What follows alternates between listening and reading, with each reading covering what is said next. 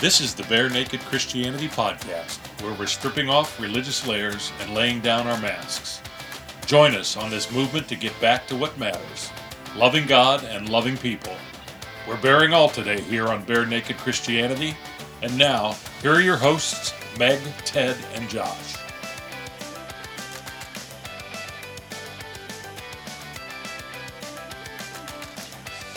And we're back for episode 3 of Bare Naked Christianity. And this week, as promised from last week, we are talking about parenting. Yes, but to be specific, we are talking about raising the coronial generation. They haven't even been born yet. Raising the coronials. No, it's the ones right now that are in the thick of it. Our kids, man. Our kids are coronials? Our kids They're are living it. coronials. I'm trying to desensitize my children to the coronavirus, and every time they sneeze or blow their nose, I tell them they have it. Wait, do you call it coronavirus? Because here we just are calling it the corona. Yes, I call it the corona. I just call it corona in general. You've got the corona. My 7-year-old twins are kind of running around screaming that at the top of their lungs in the yard. So we might get a visit from the CDC. I don't know. I mean, should we sing the song I Corona? I have been singing the song My Corona, like My Sharona, over and over and over again. Yes. Kids aren't big fans of that either. No. Dad, shut up. No, if you tell your parent to shut up, that invokes what we're going to talk about later. Oh, I can't wait to hear about it. I don't want to spoil it now, though. It's too good. But in reality, all parenting comes down to is don't raise jerks. That's Yep. true. A-holes, or as we call them in my house, A-holes. A-holes. Are we allowed to say A-holes on this, on here? I mean, as long as you don't add the S. Well, that might come. We'll see how it goes. We'll see how I feel. I mean, it is true, though, because you're raising a little person that's going to become a big person. So someday your children hopefully will be contributing members of society. And so you want them to be not a-holes, not jerks. Yeah. I mean, this podcast is called Bare Naked Christianity, but in all reality, Christian or non-Christian home don't raise a-holes. Right. It doesn't really, I mean, you can, obviously everyone's got their own religious beliefs, but you can take that out of it and boil it down to raising like a good human being, a kind, compassionate, normal, good human being. So don't raise a Ted. Yeah, right. I always marvel at how bad parents must be when I'm go to the kids' doctor's appointments. We took the kids to the walk-in the other night, and the nurse at the walk-in clinic asked the kids, and it's just a question the doctors, at least in my state, they ask the kids at every appointment, do you feel safe at home with mom and dad? Oh, I can't wait for this answer. Oh, well, what Eli said flat out is no. And I mean, he's 6, and he just you could just tell, he's like, yep, this is what I'm going to say. And he's like, no. And we're like, Eli, you can't say that. Like, she's asking you seriously. Well, I don't feel safe. And it's just like, oh, man. And luckily she could tell that he was messing around, and, she didn't turn us into Child Protective Services. But this time. But I marvel at their actual doctor, at how often he tells, he asks questions, and then he'll go through, and then he'll start praising us for, when we give him the right answer, he will praise us for it like we're a puppy that he's trying to reward. And it's crazy, but for them to be doing that gives you a little bit of insight into the horrors that they must see with children just being parented terribly by their parents. And I mean, he said as much that's, it's crazy to see how, to see the things that he ends up having to see in that doctor's office, and the neglect, and just these people don't realize that this is the most important task that they will ever be given in their entire life. And they're not even trying. They're barely even phoning it in. They're just, the kid is just some wart that tags along with them. So that's my rant. I see it every day working in the public school system. It's the same thing. I had a little girl in my class, and it's every day without a coat. I mean, in the middle of winter, it's 22 degrees when you walk to the bus stop, every day without a coat. And at first I was like, where's your coat? You need to wear a coat. And then I get the scoop on her story, and she's getting herself, 3rd grader, 8-year-old, getting herself and her 1st grade little sister up by themselves and getting them off to school. So it's like there's this divide between parents who are, trying their best, maybe not always saying the right thing, but doing their best. And then the other ones, like that you said, it's this little thing that tags along. And They don't put anything into it. And it's going to affect our society, in the future, that those are the kids, the good and the bad, that are going to be taking over. I mean, you see it as a children's pastor too. First 2 years in vocational ministry, that's what I was alongside my wife. And you see it there. You see kids, you see the difference between the parents who give a crap and the parents who don't. And the parents who give a crap, their kids end up being more successful. And that's where all of the ties come into, as far as, with schooling and low poverty areas. Those schools have way more behavior problems, and there's a tie-in between the way a kid performs and what their parent is doing. Definitely. So hopefully we're not screwing up too bad. Hopefully we're not raising a-holes. I don't know. I've had a lot of fails in my day, parenting fails in my day. Probably the biggest one that comes to mind is, so I'm like super type A, organized, everything's on a schedule. And I don't know how I missed the picture day paper that came home from school. So you guys have school age children, right? Yep. And it's like the biggest day of the year, like at least for daughters. And that was like the one day I was not having it. I was like, just find an outfit. They had sweatpants, non-matching t-shirts, like hair in this haphazard ponytail. And my oldest daughter, who was, I think, 9 at the time, comes home absolutely mortified. Mom, today was picture day. I was like, what? And the twins, they didn't care. They're in pre-K, and they're just like, I smiled pretty. And sure enough, I got them pictures a couple weeks later. And it was the kind that you pre-order too. So I had spent like $60 on these trash pictures. I mean, not trash. They're beautiful inside and out. But be honest, that's another one that my kids say is hot trash. They call things publicly hot trash. So it's okay. It's okay to be honest. They were awful. Those pictures were so bad. Their hair was sticking up everywhere. And I felt terrible. I missed picture day. It's not supposed to happen. I got one better. So my oldest daughter is deaf and has cochlear implants, and so they run on batteries, and we don't have the kind that have rechargeable batteries. We have the kind that have disposable ones. And so Meg was with us. We all went to the DC Zoo for the day. I remember this day. And Nora's ears start blinking really fast, the color orange, which means the batteries are dead. And we're all like, we're changing the batteries. Like, no, they can't be dead. They can't be dead. And everybody's kind of looking at Whit and I, and they're going, what's going on? We're like, Nora's batteries are dead, and we don't have backups. Like, mind you, this was 1 hour into like an 8-hour excursion to the zoo. Yeah. And so we didn't have backups, and we always have backup batteries. Like, that's just what you do when your kid is deaf and has cochlear implants. You always have backup batteries. Not and today. We just didn't that day. And so it was really cool because that day specifically, we looked up real quick. We knew some of them, but we looked up real quick, like what the sign for panda was. I know how to sign hippopotamus. What the sign for hippopotamus was, and all the different animals that we were going to be seeing. And like we were, and Nora knows them. And so we were teaching everybody else them.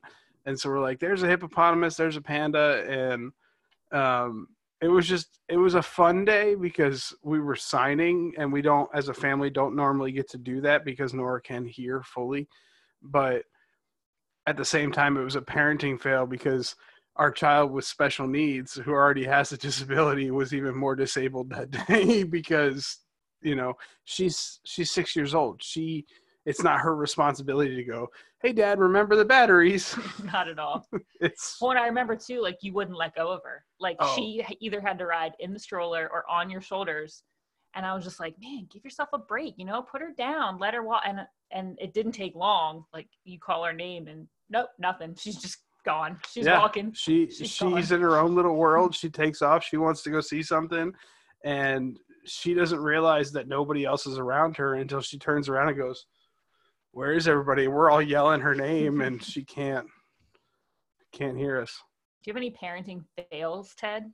Mine all revolve around my kids parroting terrible things that I say overall, because I curse, and I curse a lot. And I had actually curbed it for a while, but then we had an issue with our homeschool group And so I decided I didn't want my kids to be snowflake pansies like some of the other people that we were running around. And so I kind of told my wife, I was like, listen, you know, I don't want my kid to be so offended and astonished at the things that come out of people's mouths that they couldn't handle it, that it could actually throw them for a loop. I mean, if someone, you know, I know people that if they hear someone say the F-bomb, they don't know what to do. Like, you know, that's half of my circle. Yeah. You know, so it's like, Yep. I can't fathom that. I can't fathom being put in a situation where someone could just use words and those words could ruin your day, whether it be from the religious side of it, or in this homeschool group, it was the opposite. It was like, you know, these were atheists and, you know, Christian bashers and things like that were getting butthurt over words that people said. So I started purposely using inappropriate words, just not trying to be a jerk, but just I started talking like I normally talk and didn't filter myself as much. And then that led to the first time that Eli said the F word when he was like 3. And the parenting fail part of that, beyond the fact that my kid hears me say something and then repeats it, and I'm just mortified that he said it and a little bit amused at the same time, because he didn't just say it. He said the F word plural. He put an S on the end of it because we used it properly. Well, no, not at all. No, it was just we kind of were like, you don't know what the F word is. So me and my wife actually kind of tried to quiz him because we thought he was lying. He's like, I know what the F word is. We're like, no, you don't. What is it? Thinking he was going to say something cute like feathers or fart or something like that. Nope. He came said right out with it. F-U-C-K-S. He said it plural. He said plural. I don't even know where that comes from. Well, he's got lots of them to give, apparently. So apparently I need to teach him some lessons on how to properly use that word someday. But yeah, I try to make sure my kids are culturally hip. And there is apparently a fine line, you know, as you're trying to navigate that between, you know, making them culturally hip and not making them a-holes, but having them say things that if other people heard may take it out of context and think that I was raising a couple of ingrates or a-holes. That's true. What are you doing? Now Josh is messing with the camera. Yep. Now we got to cut that out. No, I was trying to see. That's one that we get to keep. Everyone gets to hear our playful banter today. Speaking of playful banter, all right, so we're doing parenting tips later in the podcast, but I'm going to throw one out now first, and that is hide all the scissors in your house. When you have young children, hide all the scissors in your house. Yes. What's the age? What is the age that you can stop hiding the scissors in your house? 18. I was going to say 7. 18. Because my youngest twins just turned 7, and I feel like we're finally okay with having scissors out. We have scissors that can only cut paper. Well, that's good because so do kids do this to you too? So when moms go to the bathroom, that's like the moment that the kids need everything. Oh yeah. Like, so I'm like literally sitting on the toilet and it's mommy, mommy, mommy knocking. And then it's like frantic mommy knocking. And so I reach up and I like crack open the door and I just see this clump of hair fall through the door. And I'm like, first I'm like, okay, is it the dog? No, it's not the right shade of hair. What happened? So I pull the door open the rest of the way and there stands my 3-year-old, one of the twins that had just chopped like a huge piece of hair off of her head. And she was super pleased with herself about it too. Like super happy. Look what I did. I cut my hair.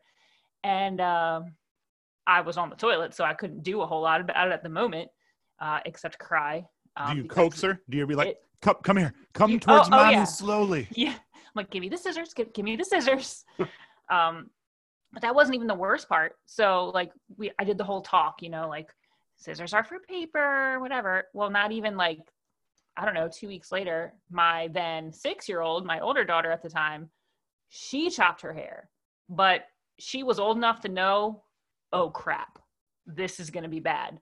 And she literally had taken her hair from the front of her head straight up and chopped it off. And she came down the stairs and she had the scissors in one hand and the hair in the other. And she just burst into tears. Like I couldn't even punish her because she was hyperventilating, sobbing, knowing what she just did was wrong.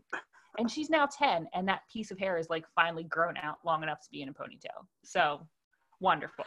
Is that why she always had short hair? Yes. On that front part of her head right there because she lifted her hair up and chopped it off, and I couldn't get it back into a ponytail. Well, no, I never asked you, but I've always wondered why the twins had such long hair. And because for 4 years we've been trying to match her hair to that chopped off little piece on the top of her head.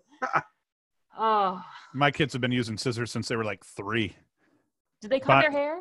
Nope, they haven't. Bonnie comes from a very artsy. Her mom was a crafter and was like a home ec teacher at one point, and then owned like a craft store. And then she was like a traveling gypsy, selling crafts at fairs and things like that for years. So Bonnie got roped into manufacturing. You know, made in America. Bonnie base painted all that stuff, and by the end of it, she was painting all the weird folk art wood crap. But yeah, so like our house has always been big on crafting. So like my kids have been walking around with sharp, full-size scissors, you know, the proper way in their hands since they were like 2. And it made me so terribly nervous. And, you know, it was one of those deals where you want to let your kids do some dangerous things here and there, but you kind of want to pick and choose what makes you comfortable. And I'm not around. So when I see my kids doing some of the dangerous crap they're doing, it freaks me out. And Bonnie's just like, oh no, they got this, watch. And she's the one that acts more like the male in that, or like you would expect the male to act in that situation where you're trying to get the kids to risk their lives so they can be cool and well adjusted someday. And I'm the one not wanting them to do anything. You're like that too, Josh, though. I see you when the baby goes up and down the stairs. Like, she's I 2. She's been doing stairs for quite some time. And you're like, somebody get her. Somebody grab her. She can't do it. I hate it. Me too. Absolutely. I get nervous when Tenny, the 4-year-old, goes down steps, and she's been going downstairs for 3 years. She goes 1,000 miles per hour. Yeah. And then, you know, you have Nora who sits but were you here that night? I don't know. When Nora decided, I'm going to sit in the bin and ride down the stairs. Yes.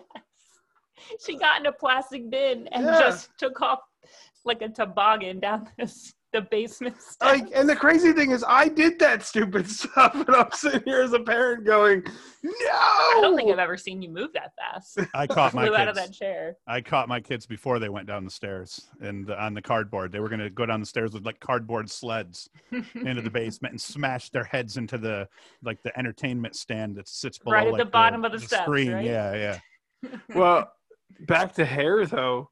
So my kid, Ted, same thing. Whitney's very crafty. They've used scissors since pretty much the day they could hold them. And so Whitney was gone for a weekend and I had to work. And so I'm watching it was just Tenny and Nora. I'm watching the 2 kids and working and watching the 2 kids and working. And were you watching? Not really, because I was working, but you know, I had a phone call to make. And so I knew they were loud. So I went and I shut my bedroom door, and then I shut the master bathroom door, and then I shut my closet door, because I figure 3 shut doors. Oh, good grief. You know, it would at least be quiet. We call that a buffer. It was too quiet. And so I'm on the phone with a client early Saturday morning, and I come out, and Nora has herself sitting in their bathroom sink with scissors, and she's giving herself a pixie cut because she wanted to look like Tinkerbell. It's not that she didn't know how to use scissors. Like, she literally said, Tinkerbell, Daddy. She knew what she was doing. She knew what she was doing. Every second. Every second. And then she cut too close, like, at one point, and she had just gotten her cochlear implants like 6 months earlier. So, like, she had 2 bald spots because, because of where they had put the magnets. And so, like, now I call Whitney. I'm like, I don't know what to do. And she's like, we have to make her an appointment on Monday at the hair place. And it was Nora's first haircut. We had never taken her to get a haircut. Fix the mess. Which, was, can you fix this? And they basically had to give her a straight pixie cut. And for 4 years, that's how she wore her hair. Which worked for her, though. It did. She's got the face that works, and now she's growing it out, which I think I think it looks weird now. Hide the scissors. But I liked her hair short, but she's growing it out, and she likes it. But so maybe it was kind of a win. It was a fail. I was on the phone with a client while my kid was giving herself a Tinkerbell haircut. 3 closed doors. Mine, Ted, come on. like I said, mine are all still like I'm looking at the screen here. I sent you the screenshot from my phone because I say to my wife, I was like, hey, what are some of our parenting fails? And we couldn't think of anything offhand. So I went into my Facebook page, searched hashtag parenting fails. That's how I found a couple of these posts, because every once in a while when they say something dumb. All right. You sent it to us, and the people listening don't know this yet. But Meg wants to know. She asked when we were reading it, what is a boob dress? Boob dress is, I was telling a story, like, there's like Bonnie had a roommate, and me and the roommate didn't get along. I mean, she's a wonderful person, and it was just young Ted was kind of an a-hole, and I was wild. And Ted's parents didn't do a good job. Ted's parents failed. Nah, they did a good job, but I kind of got a little wild for a while. And when you're mutated. Yeah, and I was a perfectly fine gentleman when I was sober, but when I was liquored up and crazy, I wasn't quite so nice. So me and her roommate used to have it out every once in a while, and I ended up developing this habit of taking the odd or funny things that she would say that I thought were funny, and I've carried them with me for like 20 years. So I don't remember the context, but that was something she said once when she was going out on a date with somebody, that she was going to wear a boob dress. And I just remember thinking that was infinitely hilarious.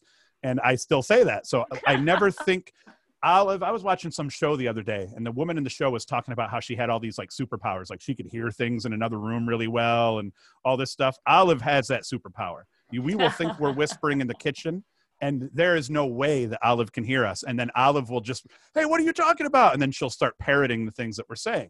So that was one of them, the boob dress. I say to Bonnie something about, oh yeah, I bet you she's going to wear a boob dress. And Olive says, what's a boob dress? And how old is Olive?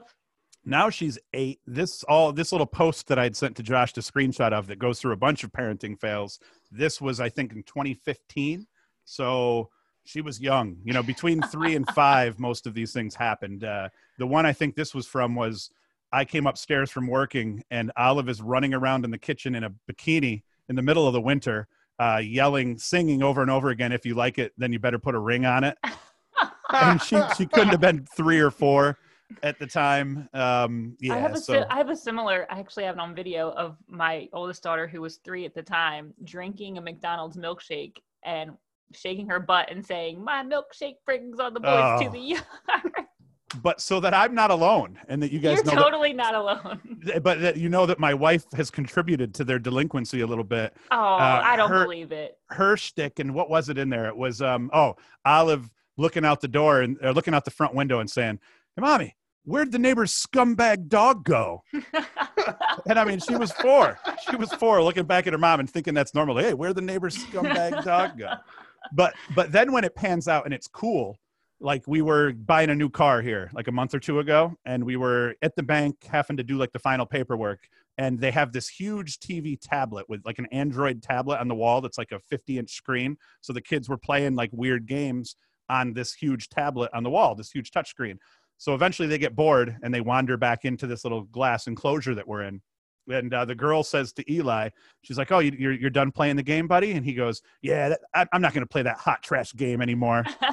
And, you could be mortified if your kid says that, or, if you have any spine whatsoever, you'll realize that was kind of funny. And the girl just busted out laughing and thought it was the cutest thing, because this is a little 5 or 6-year-old little boy just saying, I'm not playing that hot trash game anymore. I feel like that's something Tenny would say. Completely. Hopefully. And that's when it becomes a win. Mm-hmm. Right? Mm-hmm. When you're proud of them for coming up with those little sayings.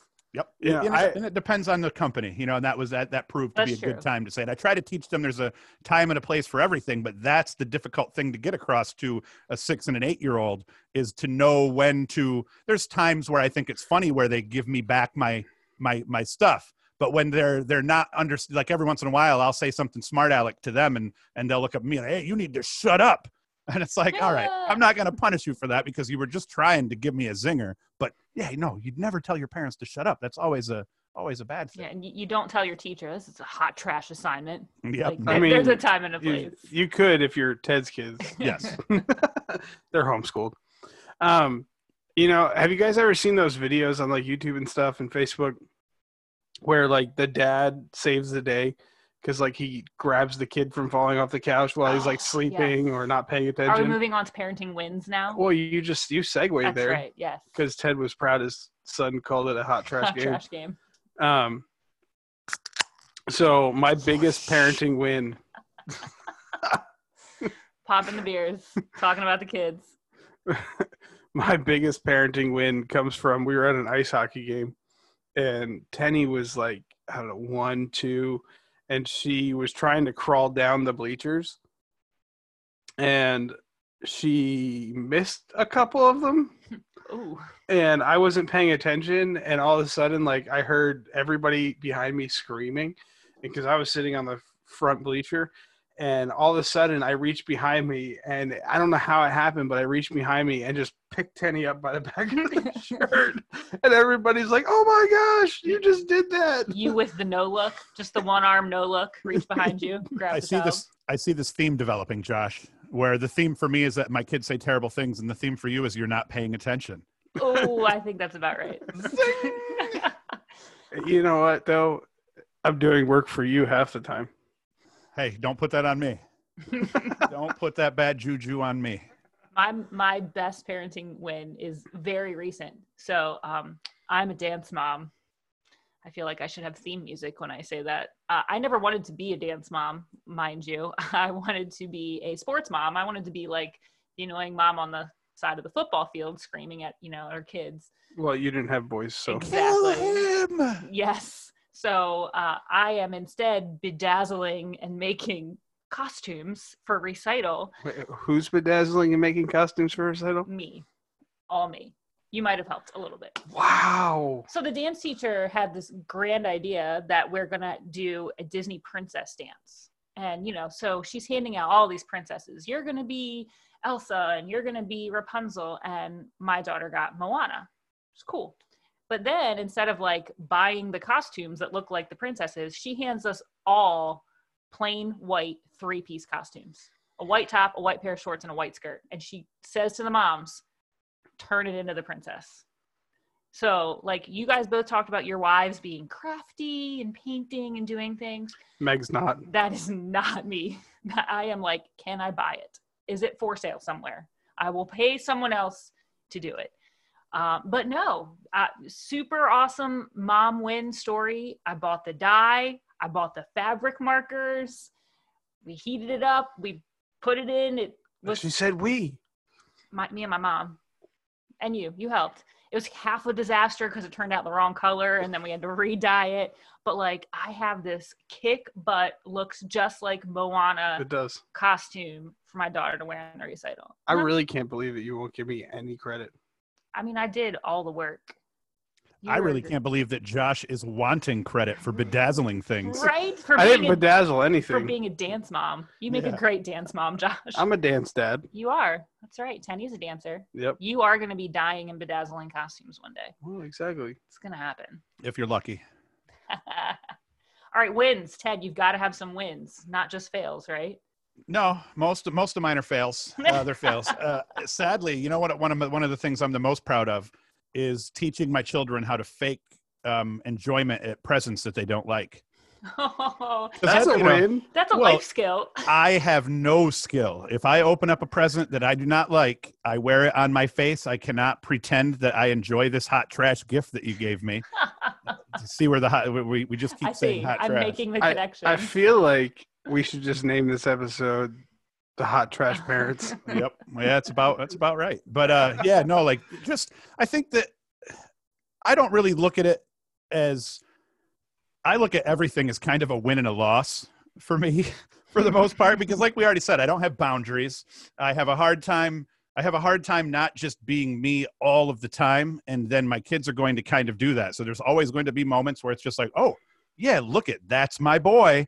And then there's going to be other moments where it's like, oh crap, that's not my kid, but typically when we're saying that there's good things that they did, that comes from their mother. And when there's bad things that they did, it comes from me. But I think that if I'm going to get soppy and say like a real good parenting win, I had one tonight. My son, I forget what he did. If he slapped his sister, not hard, but like whacked her or he scratched her or something like that. This is a win? Oh, we're getting there. It becomes a win. Okay. So we punished him, no electronic death penalty or anything like that. But the punishment actually my wife gave him was she gave Olive candy and he didn't get any. So a lot of times people talk about the rod. The rod doesn't always need to be beating your kid. Sometimes the rod is giving big sister 3 Rolos and not giving the boy any. And then anger kicks in. He goes to his room. He kind of throws conniption fits a little bit more. And that's where the electronic death penalty kind of came in. It was there to curb the conniption fits. I'm talking about it as if we've already talked about it and we haven't yet. We'll get there. So we'll get there. But so we were in there afterwards because it's like, okay, now you're punished. Now we're going to try to welcome you back to the clan, because banishment from the clan is how you punish a kid, and then welcoming them back into the clan is how they know that they can kind of make up for their mistakes and feel good again after making one.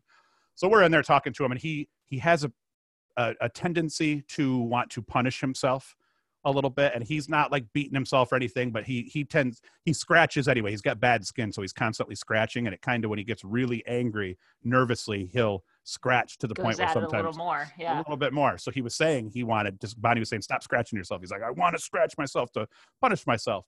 And I said to him, do strong people scratch themselves? And he says, no. I said, do well-adjusted people scratch themselves? No. I was like, do you want to be strong and well-adjusted? He's like, yes. I was like, all right, then we don't scratch ourselves. And it, like, in the moment, it was just funny because my wife's sitting here, and as he's looking down at the ground, I'm looking at her, I'm going, hey. Like, I'm like giving myself credit for that, like in the moment that I'm saying it, you know? So those are the moments for me, because she does so much of the stuff and I'm so absent working, as we talked about in the last episode. When I do get to step in and be dad and step in and save her from a kid that's, you know, kind of getting a little bit too uppity with mom, those moments make me feel good as well. But every once in a while I do get it right in the middle of getting it wrong all the time. But I think that my getting it right are in the key moments, and my getting it wrong is kind of okay. Hopefully my getting it wrong makes them cool kids someday. It's in those moments too where it's like something clicks, like when you're talking to your kid and like you see it click with them and it came from you and you just have this moment. So I know, like for me, I had to have the sex talk. I don't know if any of you have kids who are old enough to have had that yet, but I had the sex talk with my daughter when she was 8. And she initiated it. We were actually standing in line at Starbucks, and she goes, Mom, when are you going to really tell me where babies come from? And I like almost dropped my drink. It's like, we'll wait till we get home. And sure enough, like she crawled up on the bed next to me, and we like laid next to each other, and I went through it from beginning to end of how everything happens, and like fully expecting her to just collapse into fits of giggles and be uncomfortable. And it wasn't. Like, she asked good questions. She asked, well, what about, you know, kids who have 2 dads? Where did they come from? And we were able to talk about things like adoption and, well, what about if you aren't married? Where do those kids come? Like, we just had great, not just biological conversation, but like societal conversation. And it was one of those moments where like I was dreading it up until that point. Like parents are like, oh my God, the sex talk, I don't want to go there. And then just laying beside her and talking it out and answering her questions and like telling her over and over again, now you can talk about this with mommy anytime you want, but we don't tell our friends. We don't, because my kid's a talker. And sure enough, like the next day at school, I get all these text messages from other moms like, why is Carly telling my kid about, and I was like, I'm sorry. But it was really good. It was a win because it was one of those conversations that could have gone really poorly, and It just didn't. It went really well. My second biggest win is I'm a guy. You know, guys don't do hair unless you're me. I do my hair all the time. You do primp. I do. Yeah. I'm high maintenance. A little bit. But you know, Whit's got her own business, and she was doing a vendor event where she was trying to sell some dresses, and the kids wanted to go see mommy. And, you know, you can't just let them walk out of the house looking like hooligans. I mean, it's you. If you're not paying attention, that could happen. I mean, I do pay attention, guys, all right? Just a couple times. But, so you can't let them walk out of the house, and Nora has short hair, so her hair is easy to do, and Dash, you can just throw up in a ponytail, but Tenny has super long hair. And so I could just throw up in a ponytail, and I went to do that. And she's like, no, Daddy, I want an Anna braid. And I'm like, what? She's like, I want Anna braids. And I'm like, Daddy can't do 2 braids. How about we go for an Elsa braid? And she's like, okay, Daddy, I can do an Elsa braid. And so 45 minutes. Which is 45 hilarious. minutes later, we had what resembled a... That term's used loosely. I mean, good job, buddy, but I saw the braid. It was My second attempt was better. it was okay. My second attempt was way better, Kudos to you for being a dad that does hair. but I still tried.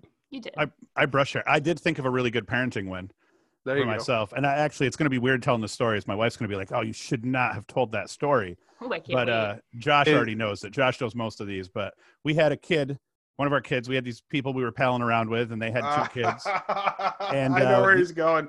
The older of the 2 kids he didn't have direction. And he kind of acted like an animal at times. And he's a decent kid, I think, but he wasn't gelling with my kids. You know what I mean? And they were feeling a little bulldozed by him, and everything was, let's do this. So over time, the parents weren't noticing, and we didn't want to butt in and say anything. So we were just trying to arm our kids with things to do. Like, hey, maybe try saying this to them and try that. So this went on for like 2 months, us trying to coach our kids through these interactions to try to help them figure out how to get through it.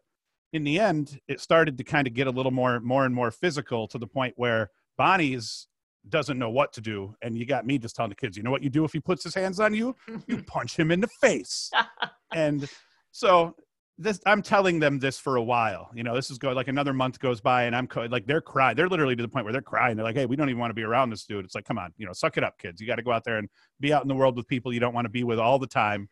So they're at a function, and the kid is doing the things that he's not supposed to do right off the bat. And after the parents had talked and everything like that, it was, supposed to be handled, and it wasn't. So at one point, the kid gets mad at Eli because the kid wants to steal the chalkboard from the girls. And Eli was told, you always stick up for your sister. So he tells him, no, I'm not going to do this. The girls were here first. We're not going to take the chalk from them.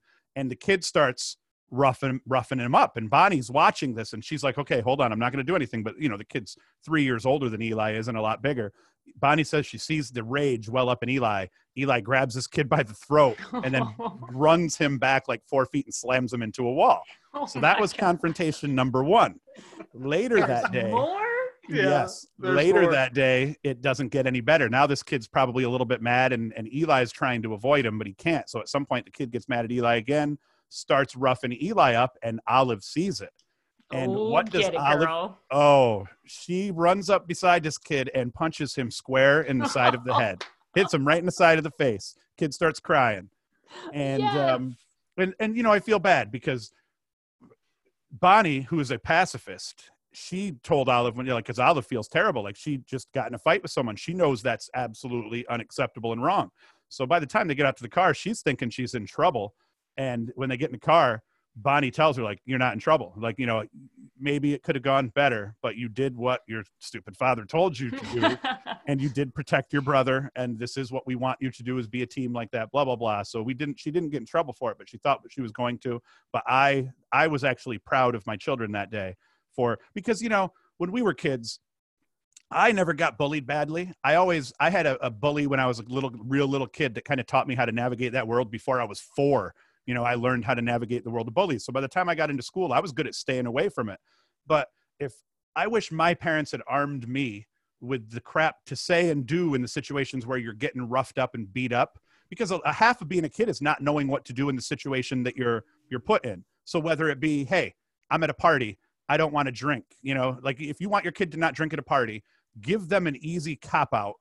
And give them something to say when that kid walks up to him and says, hey, you want a beer? When I was a kid, I certainly wanted that beer. But, the kid in the spot, they can't think on the spot. Their frontal cortexes haven't gone online yet. So tell the kid what to say. Tell them, oh, I got practice tomorrow. I can. Or, oh, no, man, I can't. My mom's going to be there. They will choke me if they smell out. There's a lot of ways to get out of doing something you don't want to do. But like that, there's a lot of ways to coach your kids into how to deal with situations. And I wish I had that, because maybe we would have maybe we would have gang beat our bullies 20 of us would have got together and beat that kid up, Kenny Longo, that punched poor Ben Langton in the face when we were in middle school. Now, watch, they're going to listen to this Throwing podcast. out names. Yeah. They'll be like, host, is that you? Hey, he punched poor Ben Langton in the face for no reason. I watched the whole thing. Like before his fist no sooner left that kid's face, and that kid had like a huge goose egg popped off his forehead. It scarred me for life, and it wasn't even me who got hit. Man. Unfortunately, though, we live, I feel like, in a generation where parents don't arm their kids. They just swoop in and save them. They just swoop in and want to pull them out of any situation where they might feel uncomfortable or they might feel angry or sad, instead of, like you said, arming them with tools that they can lean on and go to get themselves out of situations. And that we're just the coronials, man, when they grow up are just going to go to work and be like, what? My boss is mad at me? What do I do? I think the opposite. I think our kids are going to be like, man, when we were kids, we got stuck in our houses for 3 months and we couldn't do anything. Like, I mean, all they got right now is like, today we went out and we were writing in chalk on the road. So my whole family, here's another parenting fail probably for me. My whole family is out drawing pictures in the road, like uplifting scenes where Bonnie and the kids drew the globe. What do you got, a bug on the wall or something? Oh, looking at the notes, man. Oh, Bonnie and the kids are drawing like globes, and they're writing like hippie sayings, like Beatles songs in a circle around the globe in the middle of the road. And I just write in big letters, "We're all gonna die." So like we're watching neighbors walk by, and they're all walking by and looking at like all these beautiful things that my kids and my wife drew, and then me writing, "We're all gonna die" in the corner. In this time, like in the coronavirus era of 2020, it's so important to talk about everything with your kids, especially explaining, hey, this is why we're stuck in the house, this is why we can't go out, this is why we can't go to Nana's or Pop's, or it's so important to talk about stuff and not sugarcoating it. And I really attribute, going back to my parenting wins, the fact that I had such a good conversation with my daughter about sex, about an uncomfortable topic for a child, was because from very early on I have talked to my kids. I talk about everything. I mean, even when they're too little to understand. Oh, we're going to the grocery store. Mommy's going to pick out this. And like, I just talk. I just tell them every day what we're doing, what's going on. And if you have that open line of communication back and forth with your kids already, Carly is the one who comes to me and she's like, Mom, I want to show you this text message that I got. It was really inappropriate from a boy at school. Like, a lot of kids would hide that, not to toot my own horn, but having early and often conversation with your kids means that when the conversations are harder, they're more likely to be open with you and to talk with you about those things. Yeah. For everybody out there parenting a kid with special needs, it goes even more into that. Because you're not just talking to your kids, you're having to show and do other stuff too from an early age. I remember, and this is a parenting fail and it's just terrible. I wasn't involved in my daughter's IEP meetings, probably the first 3 or 4 of them, because I was working. And, it was finally a conversation between my wife and I that said, where she's like, you need to be there. You need to be a voice for Nora. You have to advocate for her. Yeah. Yeah. She's like, I'm doing it, but she's like, I need you to be there with me. And, and that came from a place of where when you start going to those IEP meetings, now you're having conversations with your kid about, okay, this is what's going to happen. This is where things are going to go. This is what you're going to be getting from school. This is what we need to work out at home. And, the hard conversations of, you're going to get pulled out of class. Yeah. You're not going to be with your friends all the time. I mean, she misses, you work in the school district and you've texted me a few times and gone, Nora's not out at the playground. Nora's not at recess. What's up? And, because Nora's getting speech therapy or occupational therapy or physical, some sort of service, and she's missing part of recess for it because, of being pulled out. And so they're tough conversations. What do you mean I'm going to miss recess? What do you mean, I'm not going to be able to be with my friends all day?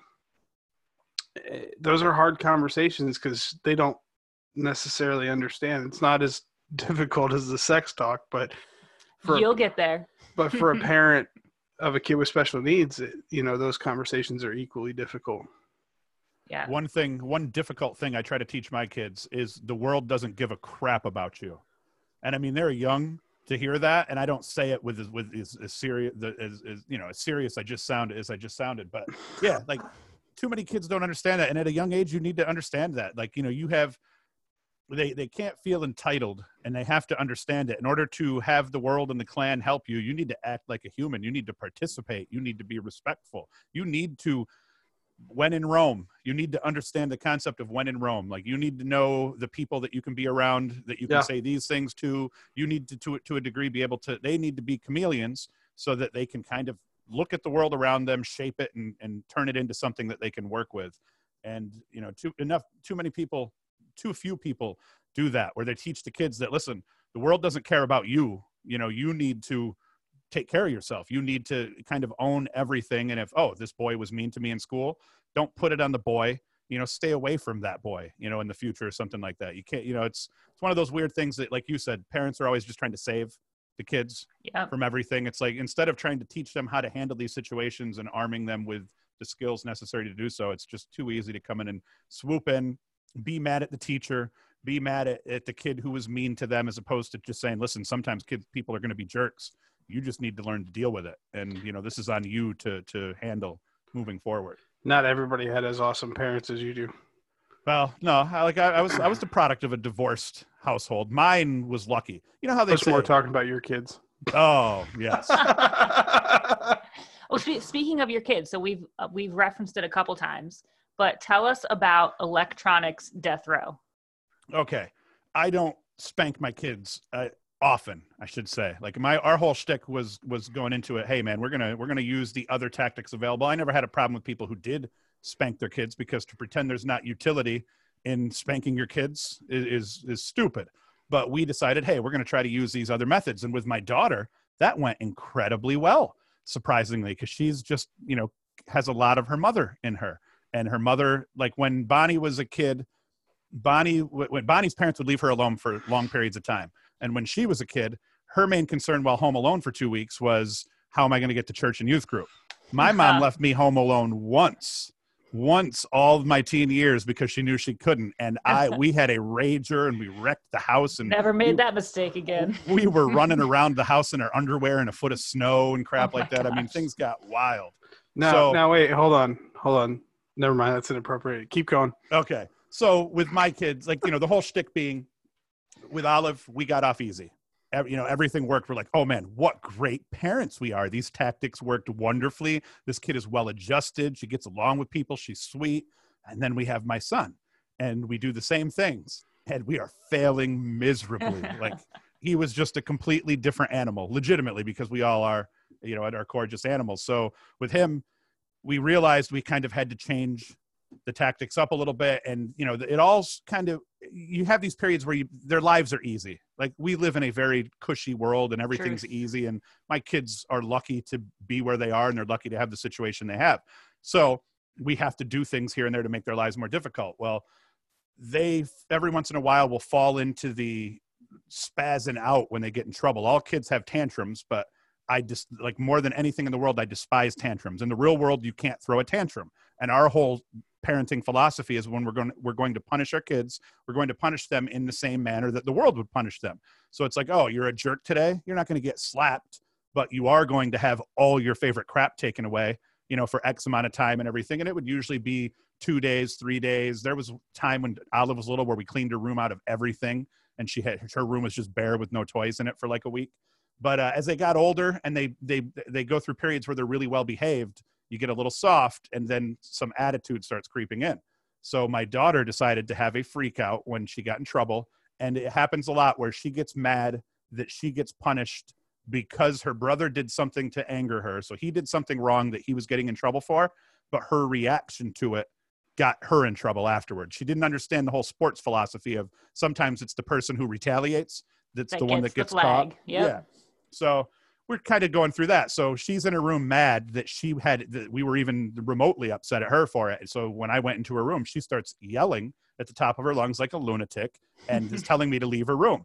So, like, at this point, I'm an animal and I just want to walk up to her and I just want to wring her little neck, but I have self-control. So I didn't do that, obviously. So I go out in the thing and I was like, you know what? And I'm really angry. I probably said a couple of F words and I told my wife, tablet gone for a week. And my wife's like, ooh, like, you know, cause we're on the same page. So she doesn't care if I say something, even if she disagrees, she'll be like, ooh, that's a little harsh, don't you think? And she'll see if I'm willing, you know, see if I'm willing to give up on it. And if I'm not, that's what goes down. What one of us says is law, and then we'll only have the dispute behind closed doors to try to figure out if that was too harsh or not. United front.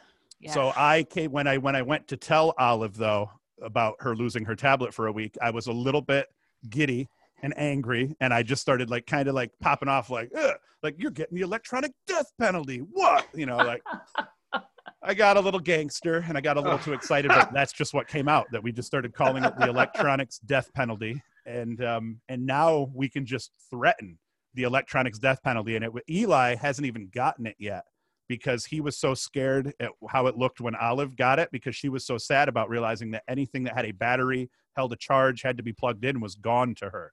And they're good about this anyway because they read a ton of books and they color and they do all that stuff. But they do also get their tablet time and they love it because that's like their reward for doing all of the good things that they're supposed to do throughout the day. So it has been wonderful. And we've only had to institute it, I think, once or twice actually since we put it in. And now we just say, do you, like, you know, you grit your teeth. Do you want the electronic death penalty? And they'd be like, no, I'm sorry. I don't want it. I cannot wait to institute this with my kids. I know. I'm so going to do it. My 10-year-old, my 10-year-old is drama. Like it could backfire. It could escalate the situation to like biblical proportions, but and it has to be a week. It has to be scorched Definitely. earth crap. It has to be a week because otherwise it's just, you know, we take their tablets away for a day, like every other day. Like every other day they're losing their electronics. Treats are the new one. They will get really upset when we take any level of treats away from them too. Like my whole shtick is I want the punishment to pretty much equal a spanking in terms of how upset they get at the end of it. And honestly, going this route, they get way more upset. Like I remember getting spanked like a couple of times. My parents didn't spank me a whole lot. Maybe they should have a little bit more. But I remember the couple of times I just remember being able to game it and be like, oh, you're just trying to swap my bottom until I act sorry. So they'd swap me once and I'd be like, oh, I'm so sad. I'd just fake cry for him. And then I was off to the races. My brother, on the other hand, he had a nervous laugh problem. So when they would start spanking him, he would start laughing. And then, that's the last thing you want to do when you're a kid in the 80s and 90s is laugh at your parent while they're spanking you. That was me. My mom actually walked around the house with a wooden spoon in her back pocket for me. And I was the one that I would get swat, and I would look over my shoulder with this like sly grin and say, didn't hurt. Yeah, that was me. One time I actually put books in my underpants because I was like, yeah, you want to hurt me? Ain't gonna happen. Oh my goodness. I mean, obviously they realized there was books in my underpants before they spanked me, but yeah. I'm so old. I was still going to school when it was okay for teachers to lay hands on kids. Oh man. Yeah. Meg's almost that old. I am not. I'm not. I've seen a teacher carry a kid out of a classroom by the hair, and then kind of toss him up against a wall, and that was totally acceptable. Okay, I do remember Knuckles getting smacked with a ruler by the principal. I do remember that. Catholic that didn't happen when I was in school. No, that was like regular city public schools. Yeah. He wasn't the principal the following year, so maybe that wasn't okay. I don't know. Oh man. Well, my biggest tip, I guess, if I had to leave a parenting tip for anybody, would be that you're gonna feel like a failure. Like we've talked wins tonight, we've talked, parenting fails tonight, but you're gonna feel like a failure a lot. But keep in mind the big picture. Like the one moment that comes to mind was all of my daughter's friends were going on their first snowboarding trip, and we have a really great group of parents that, we take turns, and one mom will take them to Six Flags and one mom will take them, to the circus. And this mom was going to take them to snowboarding. And it just came at like the most awful time. We did not have the money. I did not have the money for her to rent a snowboard and buy a lift ticket and pay for lessons. And I mean, I felt like a failure because all her little friends are going, and I'm having this conversation with her, and she's crying and I'm I'm explaining financial situation and, you know, baby, I would love for you to go, but now's not a good time. And I started to cry. And I remember that moment. Carly looked over at me and she said, Mommy, don't cry. Don't cry. It's okay. I understand. And it's those moments where like you'll feel like a failure. You know, your kid goes flying down the stairs in a Rubbermaid container or, you know, they're spouting off curse words in front of the wrong people, whatever it is. The F word with an S on the end of it, F word plural. But think big picture. Think, how is this going to build them up to not be a-holes, jerks, whatever, to be contributing members of society, to be good people. All those little fail moments are a part of the big picture that's going to help them grow and help them understand real life. That's a great tip to end on, because I don't think I have anything better. Me neither. Teach them to fail. That's true. Make sure that they know that while you're failing all the time, you don't want them to know that. You don't want them to know that you're failing. Don't show your cards. Don't show your weaknesses. But definitely that's one thing we struggle with in my household, because everything just goes so perfectly for everybody all the time, is they haven't failed nearly enough. And that's one thing that we struggle with, because like for the most part, I know that we're nailing it. We're doing a good job because we're trying our butts off. We're tired. We barely sleep, you know, and that when you feel miserable as a parent, especially if you're tired, exhausted, and you feel like you're doing everything wrong when you have a young kid, like you said, that means you're doing it right. It's the people who say how easy it is to have kids and, oh, it's not that bad. Those are the people that are not doing it right. If you feel like you're doing things wrong, that means you're considering your actions and how they're going to play with your kid. If you feel exhausted and tired all the time, either you have maybe a thyroid issue or something like that, or you're doing it right, you know? So if you're failing, it means you're trying, and just love your kids. Love your kids, and they'll know, and they will appreciate that more than anything. All of your failures, if your kids knew or know that you love them, they will be willing to forgive you for all of the heinous things that you said in front of them and caused them to get in trouble. Well, it was like, I'll say this today. I had a conversation with Tenny. She started screaming like at the top of her line, like blood curdling screaming all of a sudden. Were you here when she did it yesterday? No. And like she went outside and was screaming like somebody was trying to kidnap her. And so today I sat her down and was like, hey, you know, Tenny, she thought she was getting in trouble, and she was, but you know, I looked at her and she was about to cry, and I said, hey, I love you. I'm just trying to tell you that you can't do that. And she's like, I love you too, Daddy. And okay, you know, and there's this thing where when they know they're getting, when you could, and this is like one of the first times I've been able to do it as a parent, but when you can discipline your children in love and actually have them know that you love them, then, you know, it ends up working out and you feel like you won in that moment. And hang on to those moments, because when they turn 10 and they hate you. No, your 10-year-old is 10 going on 30. She is. But in those moments where, you know, they're screaming, I hate you, or why are you doing this to me, or how could you? Those are the moments when you're doing it right, because you're holding them to task. And you just have to remember they don't actually hate you. They don't actually. And if they have never told you that they hate you, you're doing it wrong. Like if your kid has never gotten so angry at you that they're yelling at you and telling you they hate you, you're not doing something right. That's right. That's true. I have the perfect way to end this, and it's tying into your sex story. And my daughter's 8 now, and she has had the sex talk. One of the reasons we had to have the sex talk with her was because we overheard her telling her brother that the man puts his man lotion on the woman's belly and rubs it in, and then that's how babies are made. Oh my gosh. So like, listen, I listened to the Wu-Tang Clan. I'm of the generation where the Wu-Tang Clan was everything to me when I was a kid for a while. And I think of the Method Man song where he's talked, you know, I'm not even going to say what he said, but it has to do with man things and rubbing it in and all this. So anyway, that's what why she thought that was because she saw her mother putting like lotion on her belly to like try to stave off stretch marks while she was pregnant with Eli. So she's saying, like, she's hearing her mom say, hey, Ted, pass me the lotion. So I'm handing her the lotion, and she's putting the lotion all over her belly, and Olive's watching this and thinking this is how it happens. Oh, and then another sex thing, she's going through Target, and Olive's starting to read, and she's starting to figure out letters and spotting things like that. And Olive yells in front of an aisle full of people, "Hey, Mom, you need any KY jelly?" Because she knew the word jelly, and she could read the letters K and the letters Y. And Bottie's just like, oh, gosh. And if you've never been mortified in public because of your children, you're not doing it right. That's a parenting win and a fail. It's a fail in public to be embarrassed by having to hear your kids say that out loud, but that's a win because they're homeschooled and she could read. Yes.